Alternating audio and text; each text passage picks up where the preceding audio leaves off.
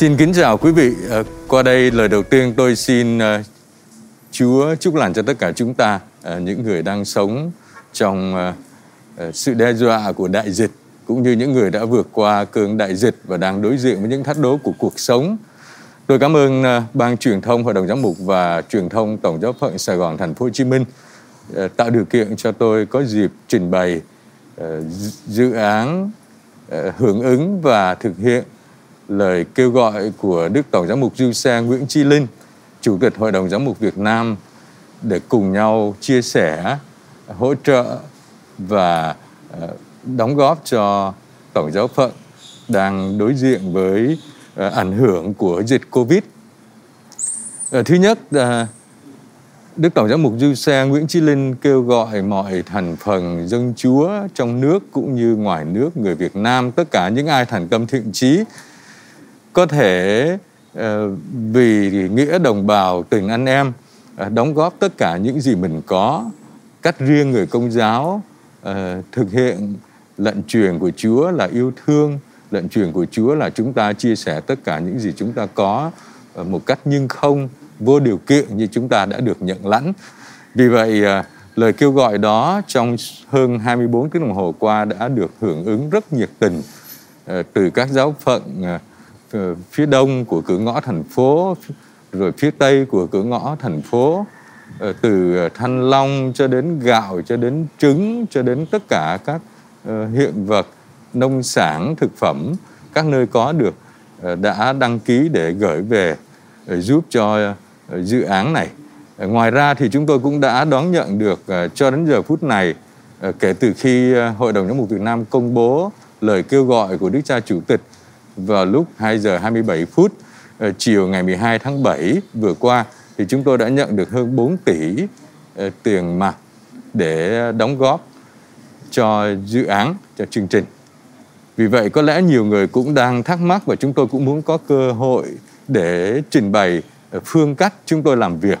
và những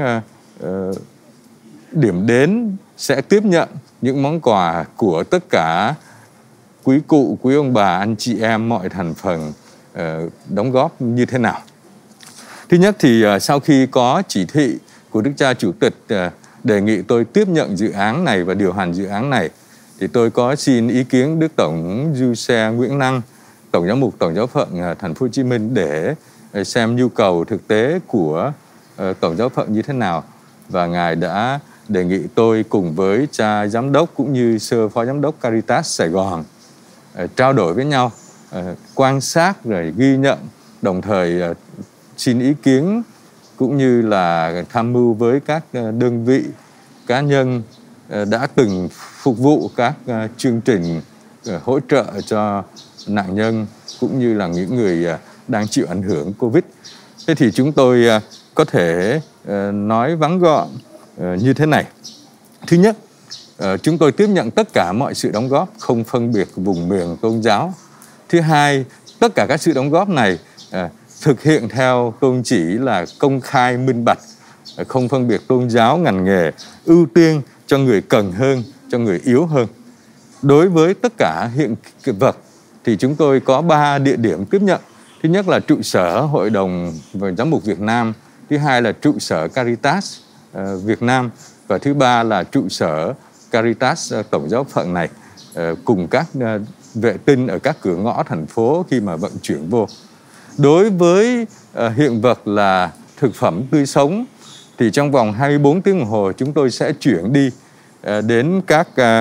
vùng như sau. Thứ nhất là các địa phương đang bị cách ly y tế tại chỗ, các bếp phục vụ nấu ăn cho các địa phương bị cách ly y tế, các đội phục vụ công tác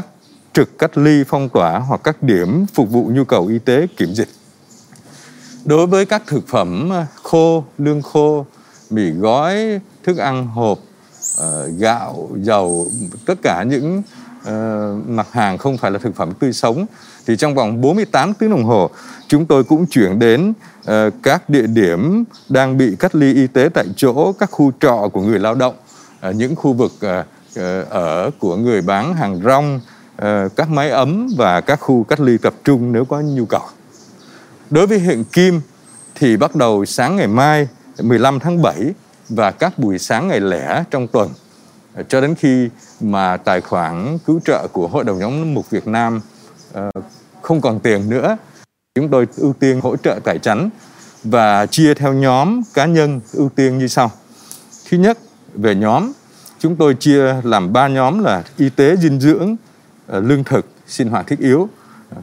Y tế dinh dưỡng thì chúng tôi sẽ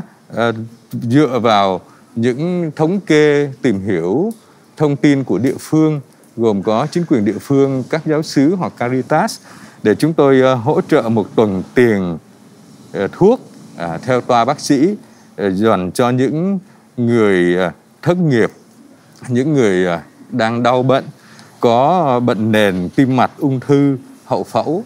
và một tuần sữa cho trẻ em sơ sinh đến 18 tháng tuổi. Đối với nhu cầu lương thực thì chúng tôi sẽ hỗ trợ không quá 75.000 đồng một người một ngày và không quá 10 ngày một người cho mỗi một lần chúng tôi hỗ trợ như vậy. Bởi vì mỗi một ngày chúng tôi làm như thế thì còn những cái ngày tiếp theo, còn những cái nơi tiếp theo nữa, và không biết là cái nguồn tiền hiện kim mọi người đóng góp là bao nhiêu. Nên chúng tôi sẽ chia theo những ưu tiên như vậy. Ưu tiên thứ ba, nhóm thứ ba là sinh hoạt thiết yếu, những người bị thất nghiệp, những người bán hàng rong, chịu ảnh hưởng trong suốt thời gian vừa qua mà không có tiền nhà, thì nếu có xác nhận của cha xứ hoặc là địa phương thì chúng tôi sẽ cho chúng tôi liên lạc trực tiếp với chủ nhà trọ. Chúng tôi thanh toán tiền 1 tháng, đó là tháng 7 này. Đối với ưu tiên các cá nhân thì ưu tiên 1 là quý ông bà trên 70 tuổi, đơn thân, sống không có gia đình, hoặc là những người di dân đang sống trên vỉa hè, phụ nữ mang thai, có xác nhận y tế, phụ nữ nuôi con dưới 18 tháng tuổi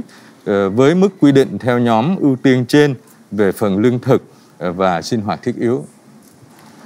Với những nhóm cá nhân thứ hai là những người bán hàng rong, đang sống ở trên vỉa hè, họ không có nhà hoặc vì không có lý do, điều kiện nào đó, không có lý do để có một chỗ trọ, thì chúng tôi cũng sẽ hỗ trợ tài chánh theo như mức lương thực 75.000 đồng một người một ngày và mỗi một lần không quá 10 ngày cho một người. Thứ ba là chúng tôi hỗ trợ cho những cá nhân hoặc gia đình nghèo thất nghiệp trên 2 tháng, hoặc là các giáo viên mầm non của tư thục, bởi vì các cô giáo, các giáo viên mầm non trong suốt mấy tháng vừa qua thì không có điều kiện làm việc và họ cần cái sự mưu sinh để tiếp tục quay trở lại cái cuộc sống bình thường khi đại dịch qua đi, chăm sóc tất cả các em nhỏ trên thành phố này. Đối tượng cá nhân thứ ba là những người mà cha xứ hoặc là chính quyền địa phương xét thấy là họ cần cái sự giúp đỡ khẩn thiết, thì chúng tôi sẽ hỗ trợ theo mức lương thực 75.000 đồng một người một ngày hoặc là tiền thuê nhà. Và một nhóm chủ thể nữa mà chúng tôi cũng sẽ hỗ trợ từ số tiền mọi người đóng góp, đó là các bếp cộng đồng. Hiện nay có rất nhiều bếp, như trong văn phòng Hội đồng Giám mục Việt Nam thì chúng tôi cũng có bếp nấu ăn hàng ngày để phục vụ những người có nhu cầu rất là thiết yếu trong vùng. Thì những bếp ăn cộng đồng mang tính thiện nguyện, nếu có xác nhận của cha xứ hoặc là của địa phương, đây là bếp ăn phục vụ cách ly y tế giãn cách xã hội Covid, thì chúng tôi sẽ hỗ trợ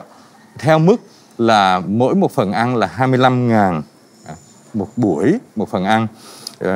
Và mỗi bếp có thể nhận được tối đa không quá 7 triệu một bếp một ngày và không quá 21 triệu một bếp một tuần. Tức là tối đa chúng tôi chỉ có hỗ trợ được 3 ngày một tuần là 21 triệu. Thì đó là những gì chúng tôi muốn chia sẻ, muốn trình bày để quý vị hảo tâm, anh chị em gần xa thấy được cái sự đóng góp của mình ảnh hưởng và cộng tác trực tiếp vào những người đang chịu thiệt thòi, đang sống còn vật vã,